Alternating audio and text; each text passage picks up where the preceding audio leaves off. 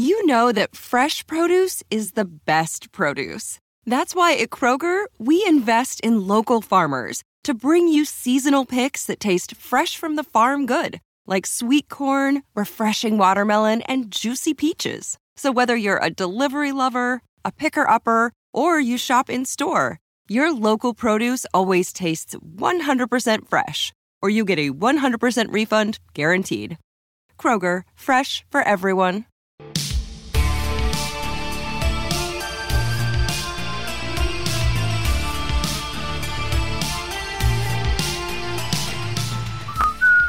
I love that song. Hey now, it's the Mike and JD show, and I am your host, Mike Gilbert, and I'm joined as always by the very intense JD by God Oliva. How you doing, JD? Apparently, I'm very intense and intimidating. I'm sitting here at lunch listening to one of my dearest friends in the whole world do an interview on the Patreon service this week. Mike had a fantastic interview with the boss man, and I'm sitting there, and all of a sudden my name comes up, and I'm like, well, I shouldn't be too surprised. I do host a show with Mike. And I'm like, I'm hearing, God, I'm intense and I'm freaking spooky. And I'm like, oh, I talked to my wife. You're intimidating. Yeah, I'm intimidating. And I told my wife, she's like, oh, you don't know? Yeah, that's the vibe you give off to everybody. And I was like, well, shit. Okay. All right. Yeah. Apparently I have problems. No, I think it's just because you're like you're a high level athlete, right? And especially wrestling is very much a combat sport. So you're a combat athlete. I get the feeling like high level combat athletes, every room they walk into, they start sizing motherfuckers up. That's probably you. I've never done that. I never looked around. I mean, like, I've never, like, I told one of my dads from our team, I was like, I took Andy to go see Return of the Jedi. He's like, you're going to see Return of the Jedi? I'm like, yeah, it's like my favorite movie. He's like, do you ever just walk in there and like, you could beat everybody up? I was like, no, I've never thought about, I mean, I probably could, but I never thought about it. Like, that's silly. I mean, I don't know. It's funny to hear those things because I know there's a super like intense side. Like when I coach, like next week, I'm out. By the way, fans, I'm going to be gone next week. We're going to have a guest. Mike will get into that later. And I'm going to go coach at the national tournament.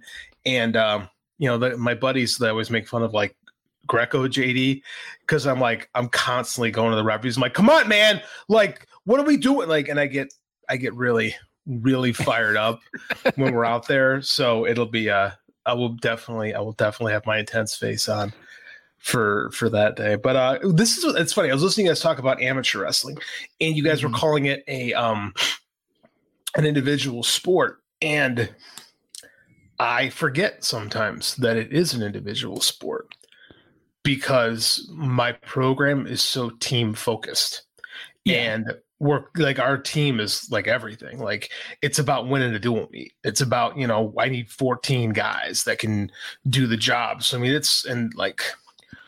I won some pretty cool stuff individually, but nothing compares to the stuff that our team has done together. Mm-hmm. And like, we're going out there, Team Illinois, to win 4 national titles. And it's literally like sitting there figuring out how we can get the team. So, I mean, like I think that's something that a lot of people get wrong about wrestling is that at its highest levels, it really is a team sport. It's just an individual's effort in how to get the team over the top. And I found that interesting. You guys were talking about that today. So I don't know, man, if you guys haven't had a chance to listen to Mike's interview, it's an absolutely fantastic interview. You did a great job, man. Oh, well, thank you. I'm really glad you enjoyed it. Speaking of which, let's go ahead and get the plug in. Each week in the month of July, we are putting out free episodes of our premium content over at patreon.com/FightGameMedia. This week, part 1 of our WCW 96 covering the Great American Bash in the early stages of the NWO, will be free. Head over to patreon.com/FightGameMedia for more details. Also on the Patreon, check out our Fight Game Extra, or check out Fight Game Media Extra, where Gigi interviewed me about my favorite subject, me. Just me talking about myself for 90 minutes. Honestly, he had to cut me short. I could have talked about myself for hours, but so we got a good 90 minutes of me telling some old stories. So that was pretty fun. That's also up on the Patreon. And then coming up this weekend, JD and I are going to record this immediately after we're off the air. We are going to dig into the WCW invasion of the WWF in 2001. And JD, my dream for this extra podcast, right, that we do for the Patreon was for me to kind of go back through the observers and kind of do like a lapsed fan, kind of a Conrad Thompson style chronological look back. But we haven't really been doing that. So the first one was like Don Callis, but we had such knowledge about it because of, our podcast. We were covering it. We were there. Yeah. And then you did the interview with Don. So we didn't really need to get into that. And then of course the Black Scorpion, I didn't feel like reaching out to the guy who has all the paper copies of the Observers from 1989. Mm-hmm. I just didn't have those. So we just didn't do that. So we kind of we Googled some stuff. We had a little bit of notes and I had your story that you wrote. So I didn't really get to go do in-depth research on those two topics. So I was like, I'm really going to actually, buckle down and do some research. My family's out of town right now. So I had a little bit of extra time and I actually did a super deep dive into the WCW invasion. And because I went so in depth, I have 9 pages of notes. I saw. Yeah, I typically for this show we have 1 page. It's typically just bullet points, because we just do bullet points and we riff, and that will be what we do. But I wanted to make sure to add the actual the words from the observers. That way, I had context to read about it and write about it, and plus it's for my research, right? So I can get more smartened up. So we're gonna have to make this a 2-parter. So what we're going to record after this episode is over, JD and I are going to do from the beginning of the invasion. But we're going to start it actually January of 2001. There had been some stuff that happened in 2000. I'll summarize a little bit of that, but we're going to start doing a deep dive of January 2001 all the way through July 2001 through the invasion pay-per-view. And then part 2 will be sometime next month where we do the rest of the year because it ends up culminating at Survivor Series. So we're going to do the full gamut of it. We're going to do a deep dive. There's so many interesting details and facts. I cannot wait to talk about it. I don't want to spoil anything here. Some stuff that I read that I didn't even know about. And I knew this subject pretty well. Honestly, I probably could have done an hour without actually doing a ton of research because I did know it.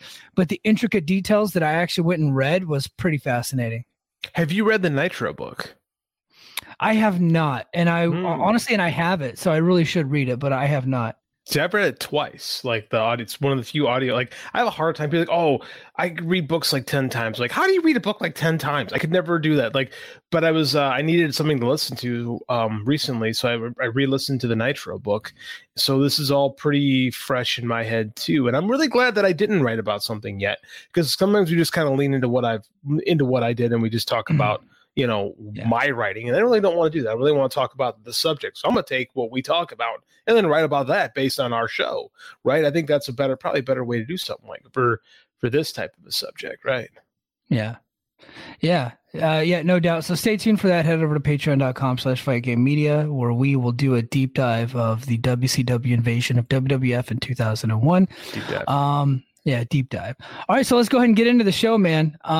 So I wanted to start off. We did start off with WWE last week. We're going to start off this week because there isn't really much to talk about, but I did find this interesting.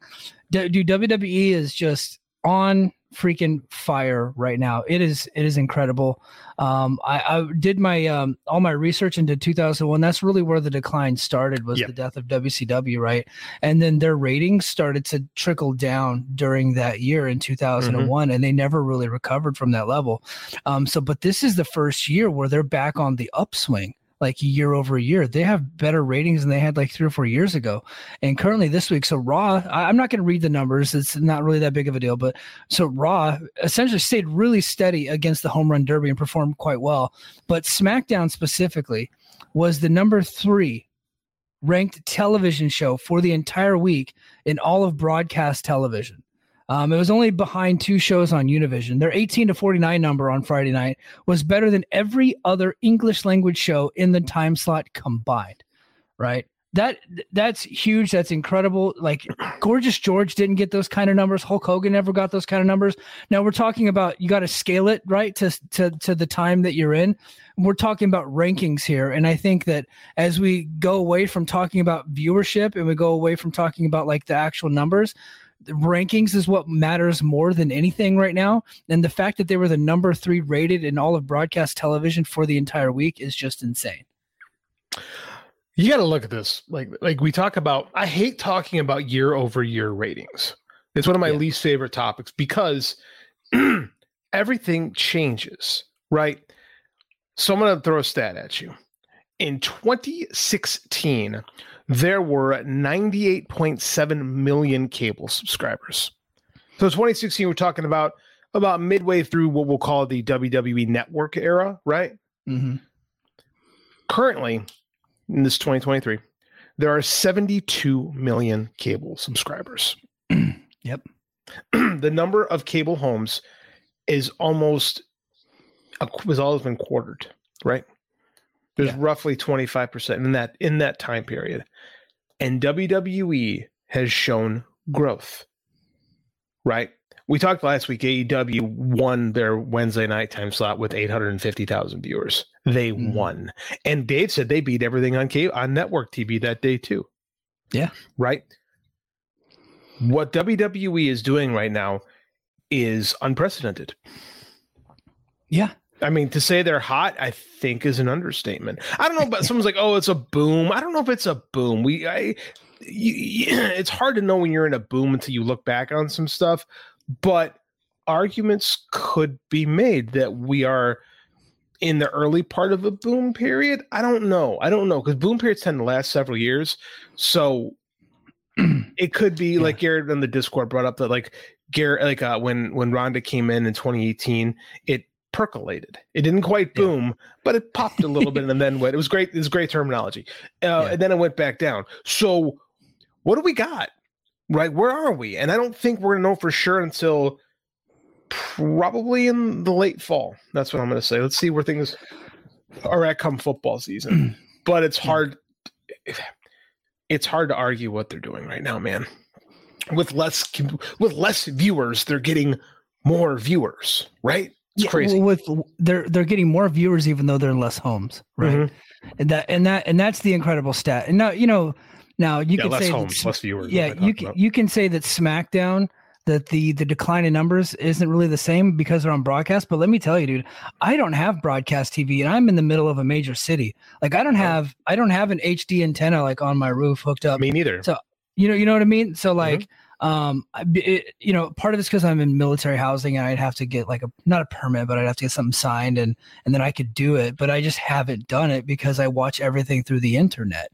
Right. And so I feel like, I'm 40. I feel like a lot of people are exactly like me when it comes to that stuff. I think the folks that still watch broadcast television outside of having cable, right, that have that antenna are probably about 15 to 20 years older than I am. I think that I'm the same boat, by the way. I haven't watched what do they call it? Like over the air broadcast television since probably 2016-ish. I streamed everything. And we got in on streaming. Like my wife figured out way back in 2014. It's funny. It was at Fargo. I went to, when I refer to Fargo, I'm always talking about the high school national championship tournament that takes place every summer. We call it Fargo because that's where it takes place. Yeah. You're not talking about going there and like killing people, which is what you see on TV. Oh no, that's what we're going to do. Make no mistake about that. Yeah, buddy. Yeah. No. So I came back from Fargo in 2014 and my wife had cut cable without telling me. And I was like, what have you done? And she's like, trust me, it will be just fine. And I was like, okay. And she was right. They actually helped jumpstart me back into watching wrestling again as much as I do now. So, I mean, her fault. So it's funny because I'm like you. I don't watch anything over, like, if there's a football game on, I'll find ways to watch it. But I mean, like, that I'm interested in. But other than that, I can't. If I'm going to watch SmackDown, which I have on a handful of occasions, I got to do it on the Fox app. Yeah, same here. Right? Yeah, that's how I watch it. Yeah. I think that we are turning, just based on the numbers, we are turning into the majority, people like us.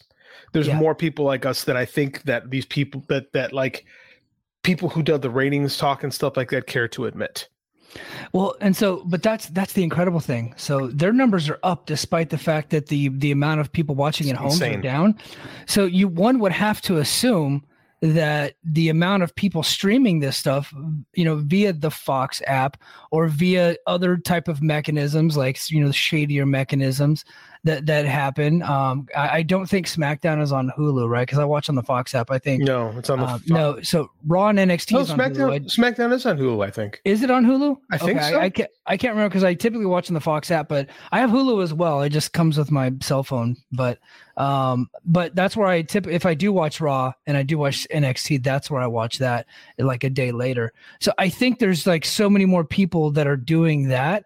So you have to, like, when you take a look at these numbers and you take a look at these rankings, now you got to like probably bump it up about 25 to 30%. And then you add in DVR, which I think would be another 15%. You're talking astronomical numbers that we can never even calculate because who knows even how to get that information, and who knows if the information would be accurate. But I think that if you did kind of a quick calculation, I mean, you're talking the beginning of another boom period, right? Well, because I know SmackDown had like 3 million people watching at the Bloodline segment. At the peak of the Bloodline segment. I don't think it's out of the realm of possibility to say that number, like, you know, of the people that actually watch that segment would be closer to like 8 or 9 million. I don't think that's that crazy. I think that numbers of everything are under what we think they are based on what get reported to Nielsen. Yeah. Just, you know, that's just the way it is. What makes this even more incredible, right, is we talk about like the DVR numbers. And so again, DVR numbers matter, right? All these things absolutely matter. And I had a point that I was going to make, and I completely lost my train of thought. So I yield the floor to you, sir. WBD just advertised the +3 numbers whenever they put out the press release about AEW's ranking last week. Yeah, thank you. That actually started. Like, ratings can be deceptive. Thank you. I remember now. Ratings can be deceptive on how hot a promotion is, because there's been lots of times in history where ratings have been really good on shows, but promotions aren't necessarily hot. For a long time, the WCW Saturday Night got better ratings than just about anything that WWE would do, WWF at the time would do, right? Because the business was selling tickets, right? Yeah.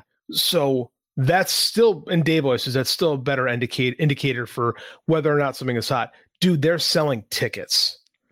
Like an insane amount of tickets. Yes, like everywhere they go. They're not selling out everywhere they go, but that's they've never, even at their hottest, they never sold out every show. But they're getting major bumps. Like their ticket sales year over year are up, which again, better indicator of what things. And merchandise is up. Everything is up. I mean, like Nick Khan, the hiring of Nick Khan has been a godsend for this company. Yeah. Yeah, absolutely. Honestly, like they couldn't have hired a better guy for that position. He's really turned that company around because, 100%. Like, honestly, like people were leaving in droves. Like it was just crazy getting rid of Vince. Finally, they get rid of Vince, and things are turning around. Well, things turned around before they got rid of Vince, but they really started to turn around when Vince was gone for a while. Now he's back, and they're just still riding that momentum of that hot storyline. He started to turn around before Vince left. Like the turnaround, the turnaround kind of, I'll still say the turnaround coincided with Peacock, right? Because remember, that was the talk at the time, was Peacock overvalued WWE and paid too much, which they probably did, but they overvalued and paid too much for everything. That's kind of the streaming game at the moment that's killing. That's really hurting things, and we'll tap into that in a little bit later. But I mean, they've been the most consistent thing on Peacock, and I will go to my grave, say this every week on the show. Their accessibility on Peacock has not devalued. It's the worst phrase I heard this week. Devalued WWE pay-per-views. It's made them more accessible. It's made them more popular, and it's made them easier to watch. And again, they're getting paid for it. They're creating content, and they don't want to worry. And unlike in the past when they just had to create content and were kind of lazy, they're actually creating stuff now that's resonating with viewers, like main event stuff. Because their undercard still blows, but the main event stuff is absolutely clicking with people. Absolutely. And just one more thing about the decline in cable. I wanted to bring this up. I didn't put it on the notes, but we'll just go ahead and talk about it now before we get into some AEW talk. Disney. Bob Iger just got his contract extended out a couple of years, and he said something very interesting where he said that Disney is interested in selling off some of their linear TV assets. Now and then the article, I think it was a CNBC article, so he never really named any network, but I found it very interesting. And the first network that I thought of was FX, which would be his outside of ESPN, Well, look, because he's got ESPN, he's got the Disney Channel, he's got Freeform, he's got all of those, and then he has FX, which doesn't really fit the profile of what Disney is doing. Never has. It would make sense for them to sell off, FX, but then there's these other smaller channels that they have.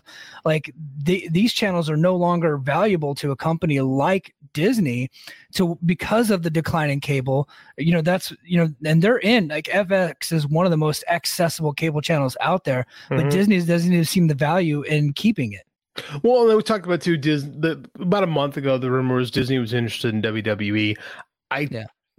Don't know if that's I was really bullish on that at the time, and I still maintain that, mainly because Iger's a bean counter. He's like, we're not going to spend a ton of money. Like, he also said they're not going to spend as much on Star Wars and Marvel. He talked about how they've diluted the product line there, and that's 100% accurate. Yep. And they absolutely did. I host a superhero culture podcast, and I talk about how sick of Marvel I am all the time on there. Like, there's just not enough good stuff going on there. That said, FX came over with the 20th Century Fox deal, and it's never quite fit into. I was surprised that they sold it, because Fox kept Fox News and all that stuff, and the Fox Network. But they sold off FX, and I was like, why? I wonder why they didn't keep it. I wonder why that is. And it doesn't seem like Disney's ever quite really kind of know, like, it's never fit. They really never quite known what to do with it, Yeah, so Sons of Anarchy doesn't fit on a Disney platform, right? Or the Mayans is what they have now, or American Horror Story. And Disney owns the majority of Hulu. And I think they said by the end of the year, they're probably going to own 100% of Hulu. I think they own 66% and Comcast has a stake. Mm-hmm. So I think they're actually in negotiations to buy 100% of Hulu. So it works on something like a Hulu, but it just doesn't really fit. And especially now that Disney Plus and Hulu are likely to merge, right? I think that's been the big talk. Once they own 100% of it, there's going to be, kind of like what Showtime and Paramount just did. I just don't see where the FX stuff fits in. No, and it's a linear cable network too. Like, even ESPN, once ESPN decides to jump in and go a la carte totally with cable, which is happening. Over. It's happening. Yeah. It's not official, but I mean, like, it's probably going to happen. So what happens at that point? You don't need linear networks, right? That's the past. Like, and again, you read anyone that knows what they're talking about as far as where television is going, and they'll tell you it's over. Like, it's over. It's grandfather TV. Yeah. So why do you want more linear networks? Here's my question though: who buys it? If they're talking about selling off these linear cable networks, who is in that market? Probably a smaller. I'm not even going to say Anthem. I don't think Anthem would set you up, man. I thought. I know. And I made the joke. I made the joke in the BFI chat. I don't see Anthem going for it. But a company like a Nexstar or something like that, like Nexstar. I think they are. Whoever spent a lot on the CW. I think CW and FX are kind of like. But they already probably go for. But they already bought the one. Like, that's the thing about, like, the days of, like, it was so weird because just a handful of years ago, we were like, all these major companies were just absorbing, like, they were turning these major conglomerates. Everybody wanted to be these hubs, and all of a sudden, everyone, oh shit, we're not making money off this stuff. Like, Sinclair killed himself with the regional sports networks.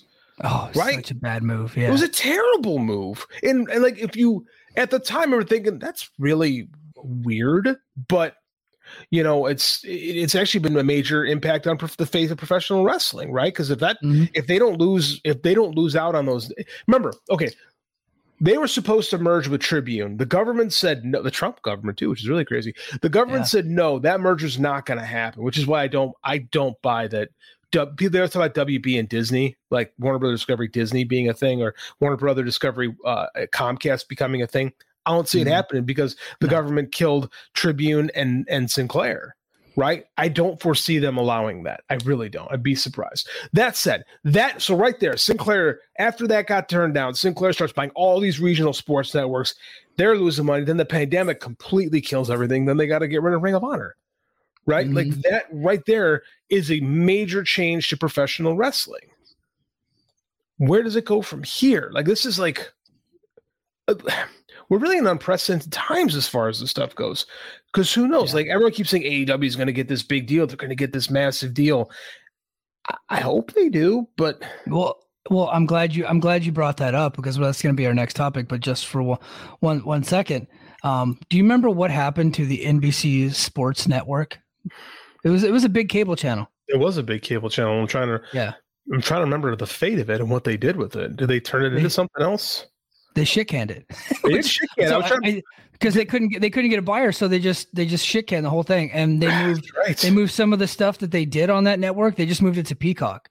So there's an NBC Sports channel on Peacock, right? And it's a very low budget. It's a lot of podcasts and highlight shows.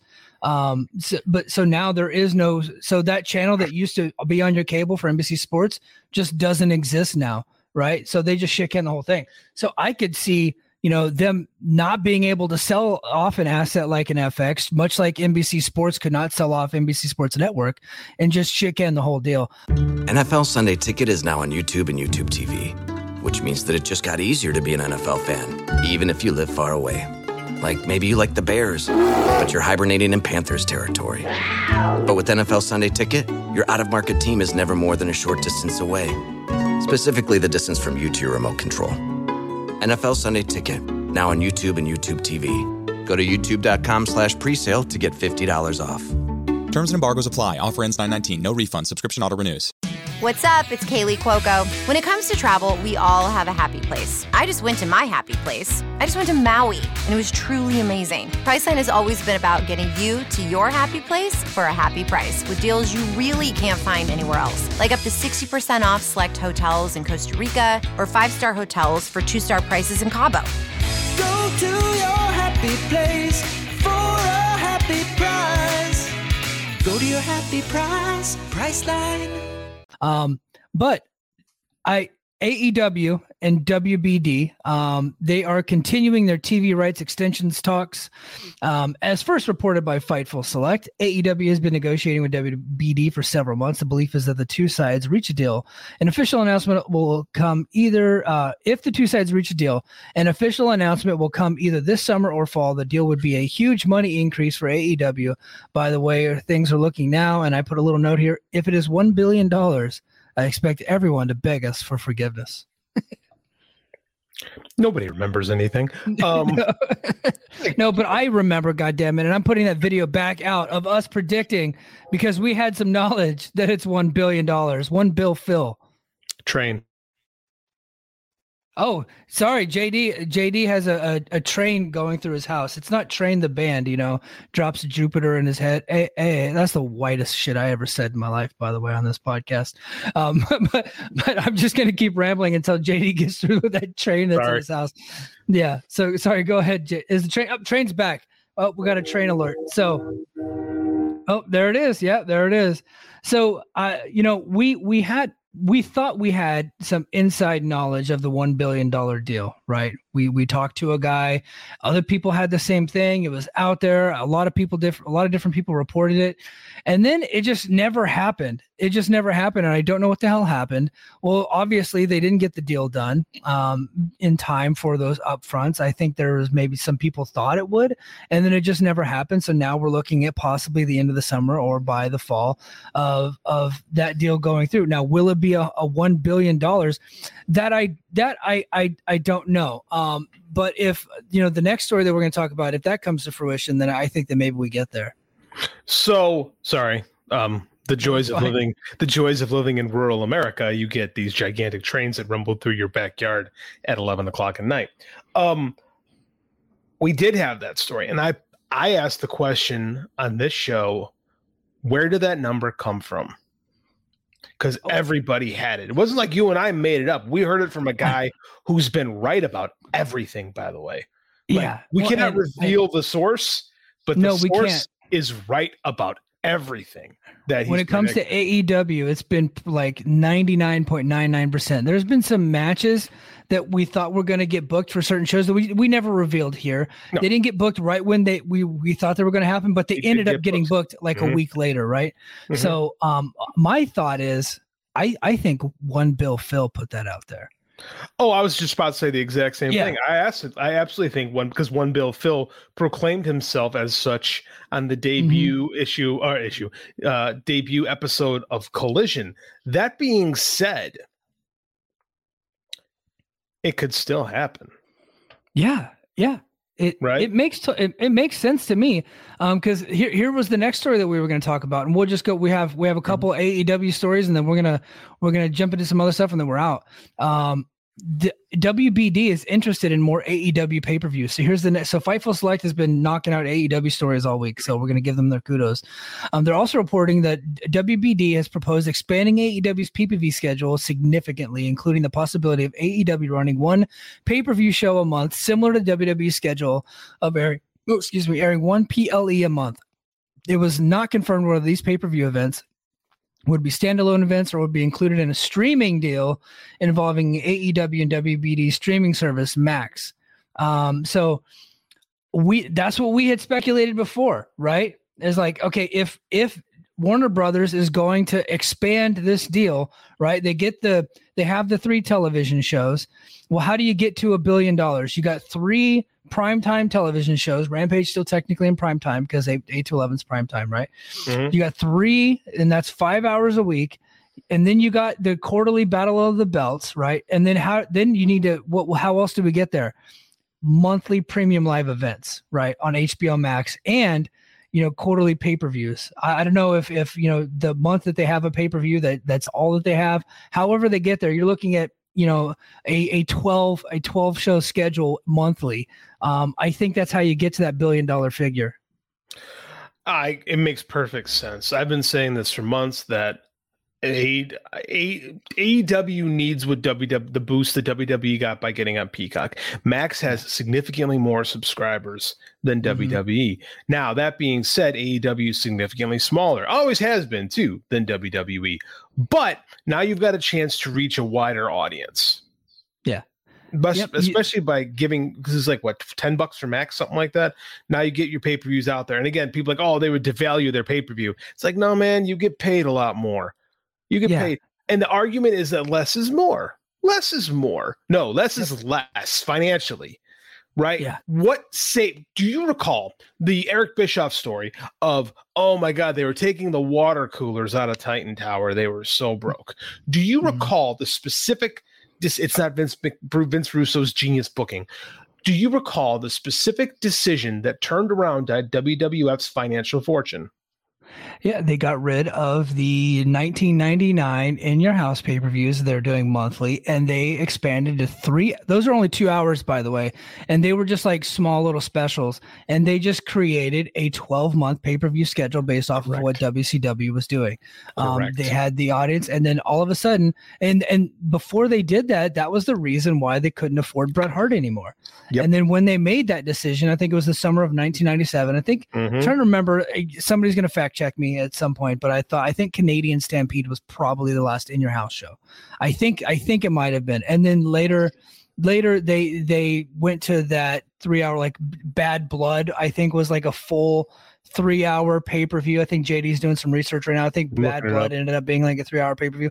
Well, once they did that, they were able to expand their bank account. They started making a lot more money. At that point, they were able to pay Bret Hart, but that relationship had soured so much that they couldn't reconcile.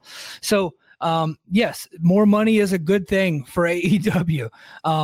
Is it overkill? Could the product get oversaturated? Absolutely, it could. I think that's a real thing. If they want to charge, $40 a month or $50 a month every month for their pay-per-views, will they maintain their audience? No. I think they would struggle, and it's not like they're UFC, right? They're not UFC hot. They're not UFC big. UFC can sell like they've done like over 2 million buys for a pay-per-view before with the Conor McGregor shows.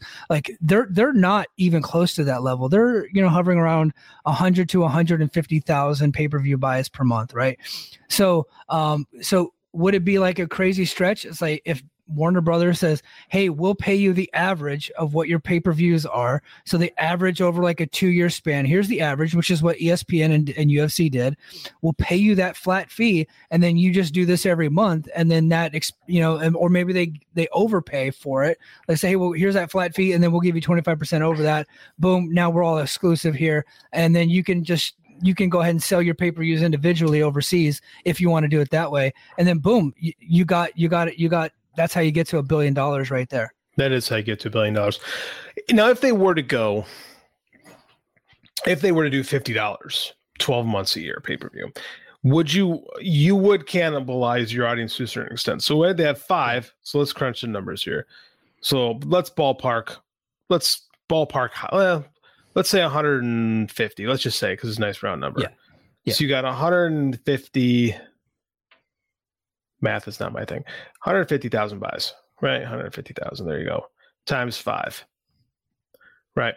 So that gives you 7,500,000. No, 70.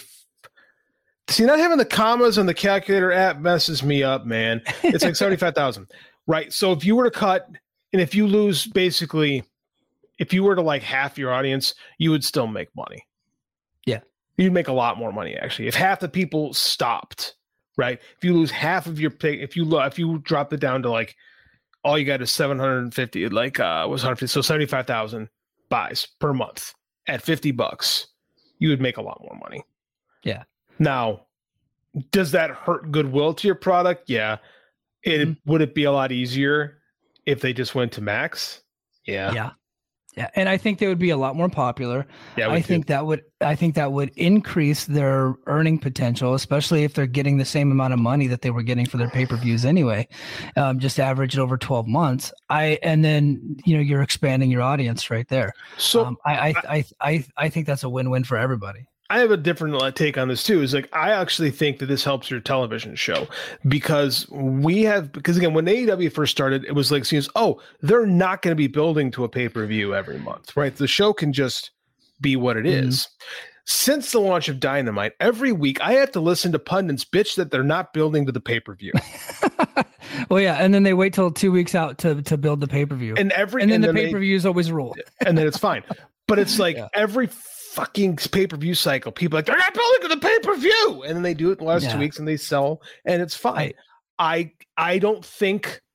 think 25 years of WWE television has been so ingrained in even people who claim to hate the product, guilty, that this is the way wrestling television should be, is you have to be constantly working toward these major shows. And if you're not, the show is spinning its wheels. I disagree with that in a sense, but I'm relenting this point because I've always thought it was fine the way it is. However, if you are booking toward a 12 pay-per-view cycle, right, and now the booking has to the television booking has to reflect that, I think that might actually be more appealing to modern wrestling fans who seem to not be able to handle that if the show is not being worked toward a pay-per-view.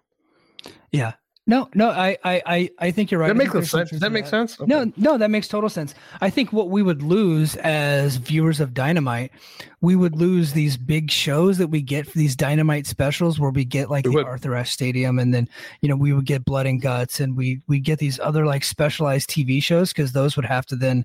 Now, I'm not saying that's a guarantee. That would just be my assumption that they would want to move those to pay-per-view or to Max if it's on streaming. I think that's what we would be looking at, and I think that's fine. But here's where I'm coming from as a viewer, Mike the viewer. Yeah. WWE oversaturated the hell out of me with all of their content. They got 3 primetime shows, right? And then they do their monthly. They have not only their main roster monthly shows, they got quarterly NXT shows. Now, I don't even watch the quarterly NXT shows. I might watch a match if my cousin Joe texts me and says, watch this match. So to now where I'm only really paying attention to the monthly PLEs. If AEW goes to a monthly cycle, that's going to be my viewership habits going forward with AEW. It's just too much for me, the viewer, because I got so many other interests. Guys, I like going to the movies. I went to Indiana Jones this past Saturday, and I loved that movie. It was flawed. Still loved it. I had a really good time watching that movie.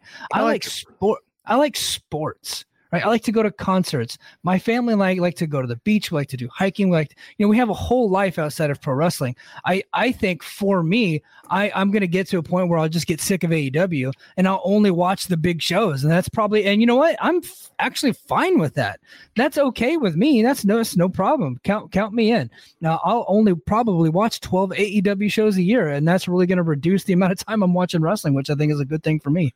So you know me, man. Like you're looking behind me. I've got my bookshelf filled with comics, right?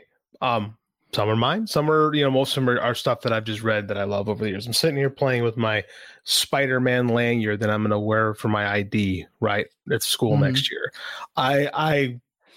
Nothing made me happier in the summer of 2008 when we had the Dark Knight and Iron Man became the center of pop culture. Right. Yeah. I felt like the nerds had finally taken over I felt triumphant, and it became like Marvel became the cool thing. Everybody was talking about Marvel. I go to practice and the kids all are talking about Marvel. They're asking me questions. Like, I'm like, man, this is great. Here we are 2023 and I've grown to hate Marvel. Yeah. I'm not watching. I haven't watched any of their shows since probably Loki. And I like Loki. I went to the Ant-Man movie. I'm like, this is terrible. I hate this. That's right? The third one, right? The third one, yeah, it's not good. I've been so cold. They all haven't been bad, but I've been cold on the vast majority of Marvel movies since Endgame. Bob Iger just today said we have put out too much Marvel product. We have oversaturated the market. Yep. But that is not AEW's problem. If you are paid for a service, you provide the service, right? Mm-hmm. I have a theory. They are not releasing the numbers. I think that there are more people watching the PLEs than are watching SmackDown and Raw every week. I don't disagree there. Oh, well, I think the SmackDown number would be tough to beat. I think that the PLEs are doing far better than Raw and NXT. Absolutely. Well, NXT, yeah, for sure. I'd be surprised if they beat SmackDown though.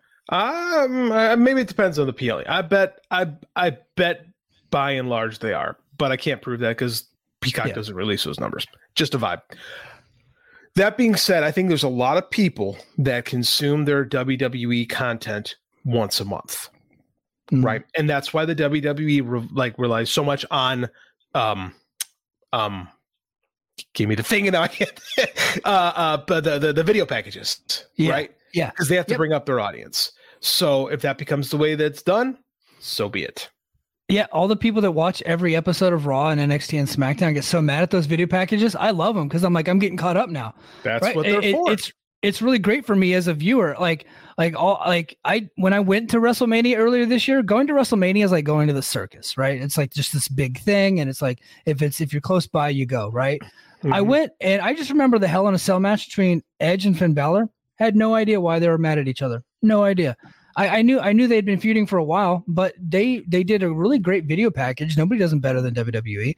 And I got all caught up. I was like, great, this is fantastic. Now I know why they're fighting, right? It's like watching a movie at that point. And each match at WrestleMania was like its own episode of television, right? They all the match itself might have gotten 15, 20 minutes, but the entire presentation was like over half an hour, like 30 to 40 minutes. That's like an episode of Banshee, right? Like that. Shout out John Muse, I had to get that in. So, you know what I mean? So I felt that was a good thing.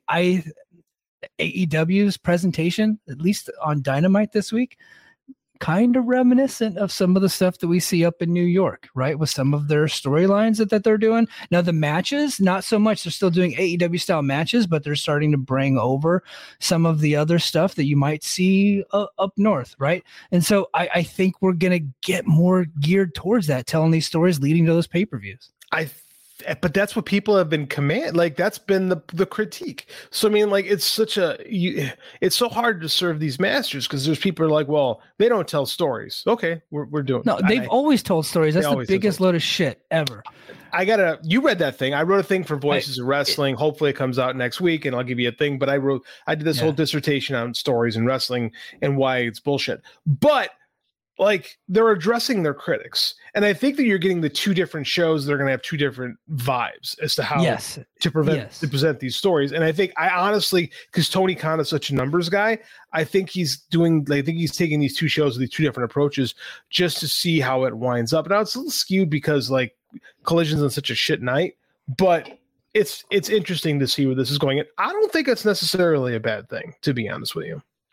Yeah, we'll see. So when I watch AEW, I don't watch for that. So the MJF and Adam Cole stuff, I was not interested in. I know it's appealing. I know you liked part of it. I just don't care. I'm just like, okay, hurry up. But we still got great matches though. We did. We did. Like that Swerve and Nick Wayne match was really good. Dude, I freaking love Jericho and Commander. Like I thought there was some good wrestling. You know, hey, our man Big Bill, been praising him since we were braced for Impact. He had everybody that was shit on Big Bill can kiss my whole butt. You know what I mean? Like he's great, and I like the tag team of Big Bill and Brian Cage. Me too. I think there's something there. That could work. Me too, dude. That's a 1987 tag team if I ever saw one. I love it. Give me more. I love that. It worked. The match worked better for me. I thought the segment was boring, but I thought the match and the post match went pretty good. So, that's the best part about wrestling. It's every week because you can experiment, and if something doesn't work, you just don't do it again. Do something different next week. Yeah. Speaking of doing stuff that's different, AEW is banning moves and banning certain actions. I'm just going to read through it. This is again from Fightful. Moves that are outright banned per the document include chair shots to the head. Well, that's good news. Shots to the back of the head. Turnbuckle power bombs. That one actually surprised me, but Sting, that's how Sting got hurt. Maybe somebody else did too.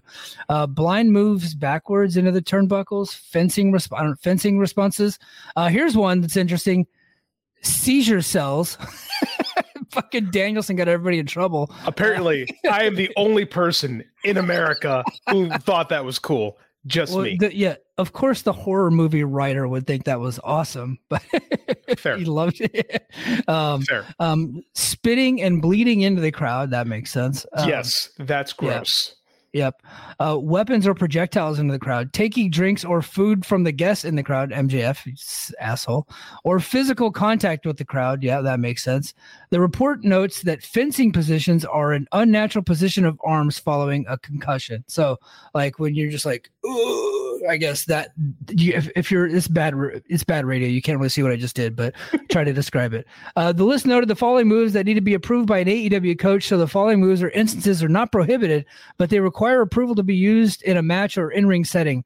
I'm just going to read through these really quick, but I just find this interesting. Spots and bumps on the ring apron, table, ladder, chair spots, elevated spots outside the barricades, all pile driver tombstone variations, high-risk dives or tope moves. Fucking Lucha, the Lucha brothers are going to have a tough time getting permission every week. Throwing people into, through, over the ring steps, commentary table, bell table, or guardrails, barricades, yada, yada, yada. Chairs, pipes, candlesticks, thumbtacks, skewers, barbed wire, other puncturing objects, powders, aerosol sprays, throwing any weapons or objects, chairs, etc., choking, strangling with the hands or weapon, or hanging spots. So there goes Hangman.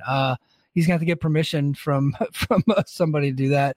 Injury spots or angles, any physicality in the crowd, any physicality involving referees, managers, extras, celebrities, or special guests. And that was the whole thing. So big changes coming to AEW. They're trying to be more professional. Well, I think a lot of that too is like one of the more valid criticisms of AEW is when you do see the same spot in like back-to-back matches. And I think this is to make sure that when they do something big, some dork on the pre-show didn't do it beforehand, right? I think this is more of a, hey man, John Moxley's about to bleed 8 buckets of blood. Maybe we don't do blood in the 3 matches before that. Or right? We want to bleed in the main event. So John Moxley, you got to calm your shit down. You're in a 6-man tag. Or the flip side of that. But I mean, here's the thing: is no one's going to tell the Lucha Brothers are on the show. You want to make sure that what they do stands out. If Commander's on the show, you want to make sure what he's doing is standing out. So this is more of a case. This is just wrestling 101. This is like, right? Our buddy Jeff Hawkins said, "Oh, Bill Watts just took over." Bill Watts too just took over. But I mean, some of those things that Watts wants, not all. Some of the things Watts had in mind were actually good ideas. I think this one is too. All this this is going to do is just make sure that when something big does happen, it's good. And then like, you don't see the same dive 6 consecutive matches, right? I'm of the mind nobody should do a tope except for Darby Allin because his looks the best. Like if your tope don't look like Darby's, you shouldn't do it, in my humble opinion. So I think honestly, not everybody gets a diamond cutter, right? No. and Sammy Guevara, your go to hell sucks. You don't get. I say you don't get to do that anymore, dipshit. I would say that's just, you shouldn't be able to do it. Period. I agree with you on that one. This is just AEW. I think finally going. Okay, we're gonna rein it in a little bit. But I mean, Kenny Omega got mad because people like I've been saying. I said this 2 weeks ago in the Discord. We shouldn't be telling wrestlers how to wrestle. And for the guy that takes as much crap as Kenny Omega does, for him to literally say "shut the fuck up," I thought was great. I was just like, you are the best wrestler in the world. Don't let some Twitter dorks tell you what you can't do. So man, the main event guys should have access to all the big stuff. And then when you are one, you get to level up to it. You know, I think it's good. I think it's great. Big fan. Yep. Me too. So JD, the bet is still on. You're still on Raw and NXT duty. How was Raw and NXT this week? I was in a dorm this week. I didn't have a TV. Oh, so do we have to I'm on a pause. Have to freeze? Do we have to freeze your contract and then extend it out? Freezing my contract. I'm stating it right now. You guys are like, oh, you're not talking. I don't see you tweeting. I'm like, I didn't get to watch the show. I had to go. I had to actually go over to a buddy's down at. We had camp at the University of Illinois in Champaign. I had to go to a buddy's house to watch Dynamite. So. I didn't get to watch Raw. We had practice at the time. So I am pausing this until I get back from Fargo. I will do the next 3 weeks. I still owe Scott 2 weeks of NXT. I will add 2 weeks of SmackDown if he's not happy with the fact that I have to freeze my contract for a brief moment. Well, I'll let him make an official ruling on that if he wants me to add the 2 weeks because he's unhappy with it. But I just real life got in the way. Okay. Well, I'm JD. You can sit out, right? If you have to go take a shit, you can go take a shit. I'm gonna preview Slammiversary for the people right now. Okay, I'm gonna preview Slammiversary for the people right now because I'm actually gonna watch the show this weekend, and I will very likely do a recap. I don't know if it's gonna be on this network or not. I'm gonna talk to some folks about that. I might do it somewhere else, but we'll see because we're doing our Patreon show tonight. I don't know, we don't want to overwhelm the Patreon, right? We're trying to make sure we're very strategic about what we release. So I'm going to talk about that, but I will be watching Slammiversary. So we got the main event. It's Alex Shelley versus Nick Aldis for the World Heavyweight title. Mike's opinion is Alex Shelley should retain. What I think is going to happen, the only reason you bring Nick Aldis into your promotion, there's only one thing he's good at, and it's being a world champion. So I think Nick Aldis wins here, and then he takes the title into Bound for Glory, where he ends up dropping it to Josh Alexander, who hopefully was going to be coming back by then. I mean, you see that, right, JD? You know Impact well enough that's probably 100%. What's going to happen, right? 100%. The biggest money match Impact can do right now is Nick Aldis and Josh Alexander. For the men's division. For the men's division. Yeah. Co-main event is Deonna Purrazzo defending the women's title against Trinity. I think that's an easy victory for Trinity there. I do believe that Mickie James will somehow find her way involved into that match. And then there's also been and then there's also rumors that maybe Mercedes Moné might show up and to make a match for Multiverse United coming up in a couple of weeks in the 2300 Arena in Philadelphia. Or it's coming up next month. So they do have that joint New Japan show. That would be a perfect way to advertise that pay-per-view is to have Mercedes Moné show up here if she can. I don't know if they got the deal done. But that's more of a prediction. Next, we have Scott D'Amore and a mystery partner. So his partner was supposed to be PCO, but last week Steve Macklin and Bully Ray set him on fire. Like he was in the back, and he's laying down, and they actually poured battery acid into his mouth, and then they rolled him over, and then they doused him with lighter fluid, and they just lit his ass on fire. And then they ended the segment with him just screaming, and they might have killed him. I don't know if he's dead, but they said that he is not going to be able to make the match because he was set on fire. So set on fire and drank battery acid. Yes. And I'm not doing it, Mike. I'm not doing it. I'm not watching the show, so I'm not getting offended. No. I mean, like, honestly, I think that's a very good reason not to have a match because, hey, you just got set on fire and you drank battery up. Makes perfect sense to me that he would be out for the match. I mean, he should kill them in response to this. Right? A wrestling match seems like the least of their problems. Like he should go John Wick and shoot these people at this point. I know it's PCO, but Bully Ray needs to be killed for these crimes against humanity. Yeah, so he's got a mystery partner. Bully Ray also has a new partner. Steve Macklin actually got hurt in the Australia tour. He wrestled Alex Shelley. It looked like a groin tear to me, but I don't know. Whoa. So on the video, it looked like a groin tear. They have not made the announcement. I just watched it, and I was like, as a guy that's pulled his groin before, I saw where he was holding, and I was like, it looks like a groin, either pull or tear to me. So he's out. He is being replaced by Diener. Now, that then brings into question who Scott D'Amore's mystery partner is going to be.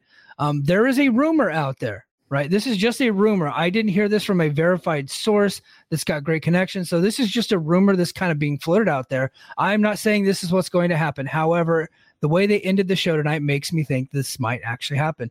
There is a rumor that Eric Young, who was murdered last year by Cody Deaner, right, in prison, Cody Deaner stabbed him to death, right? But we never saw the body. So, and you know, JD, if the first thing of horror movies, if you don't see the body dead, they're not actually dead. They get to come back. We never saw the fucking body, right? Well, he was supposed to go to WWE, but guess who never showed up in WWE? Eric Young. There's a rumor out there that he has been free of whatever deal he had in WWE since June, and that he would be the mystery partner for Scott D'Amore at Slammiversary. Well, they ended the show tonight, and I only saw this segment. I haven't watched the Impact tonight, and I'm probably trying to get to watch it before the show this week. They ended the show with Scott D'Amore calling somebody saying, hey, PCO can't come back to life this time. Do you think you can come back to life? Oh, do you think you can come back to life? And then as he's walking away, they zoom in on a Team Canada jacket. Diener killed Eric Young. It's Slammiversary. They're in Canada. They zoomed on the Team Canada jacket. Got to be Eric Young. I would be shocked if it's not Eric Young at this point. I mean, I want to say how are they going to explain how Eric Young came back to life, but quite frankly, it's Impact. It doesn't matter. No. Taya Valkyrie went to prison for a while and then just showed back up. Yeah, like you never addressed it. They never addressed it. Yeah, they never addressed it. So, but look, you never saw the body.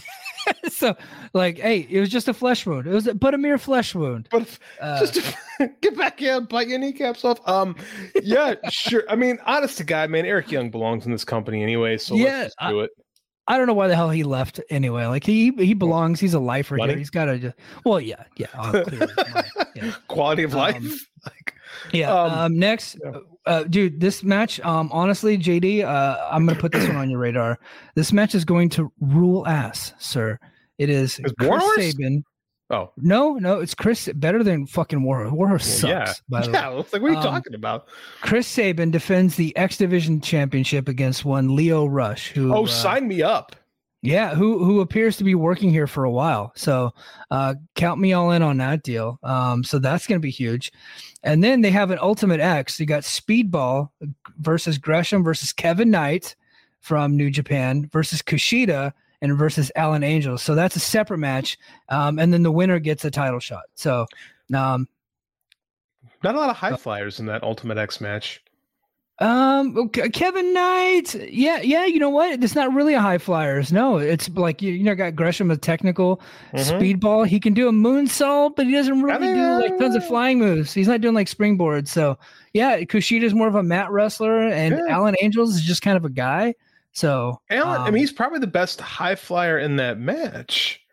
Right. I would say Kevin Knight is probably the better high flyer. I see Kevin Knight do a lot of high flying moves. Yeah, you're probably right. Kevin Knight's tremendous, by the way.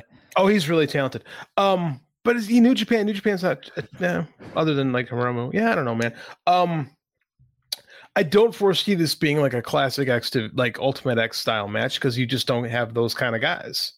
It could be good though. It could be a different. I think Jonathan Gresham specifically can come up with an interesting take on the Ultimate X match. So based on his presence alone, I'm very curious to see what this match is going to be. Yeah.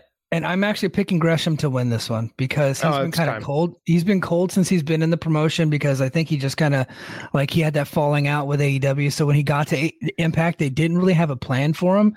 So he's just been kind of having matches. He hasn't really had anything to sink his teeth into. I think that him doing a rematch with Saban down the road, I think that they had a really good match before for the ROH title. So I like that going forward. I am surprised they haven't pushed him harder since coming in. Yeah, me too. Next, I don't have it. I don't have it in the notes here, but next I got the tag team title match. It's a 4-way. Who cares? But you got the ABC Bay and Austin defending the titles against Moose and Brian Myers, which is I hate that tag team. Rich Swann and Sami Callihan, and Subculture, which is the two little British guys who are very good.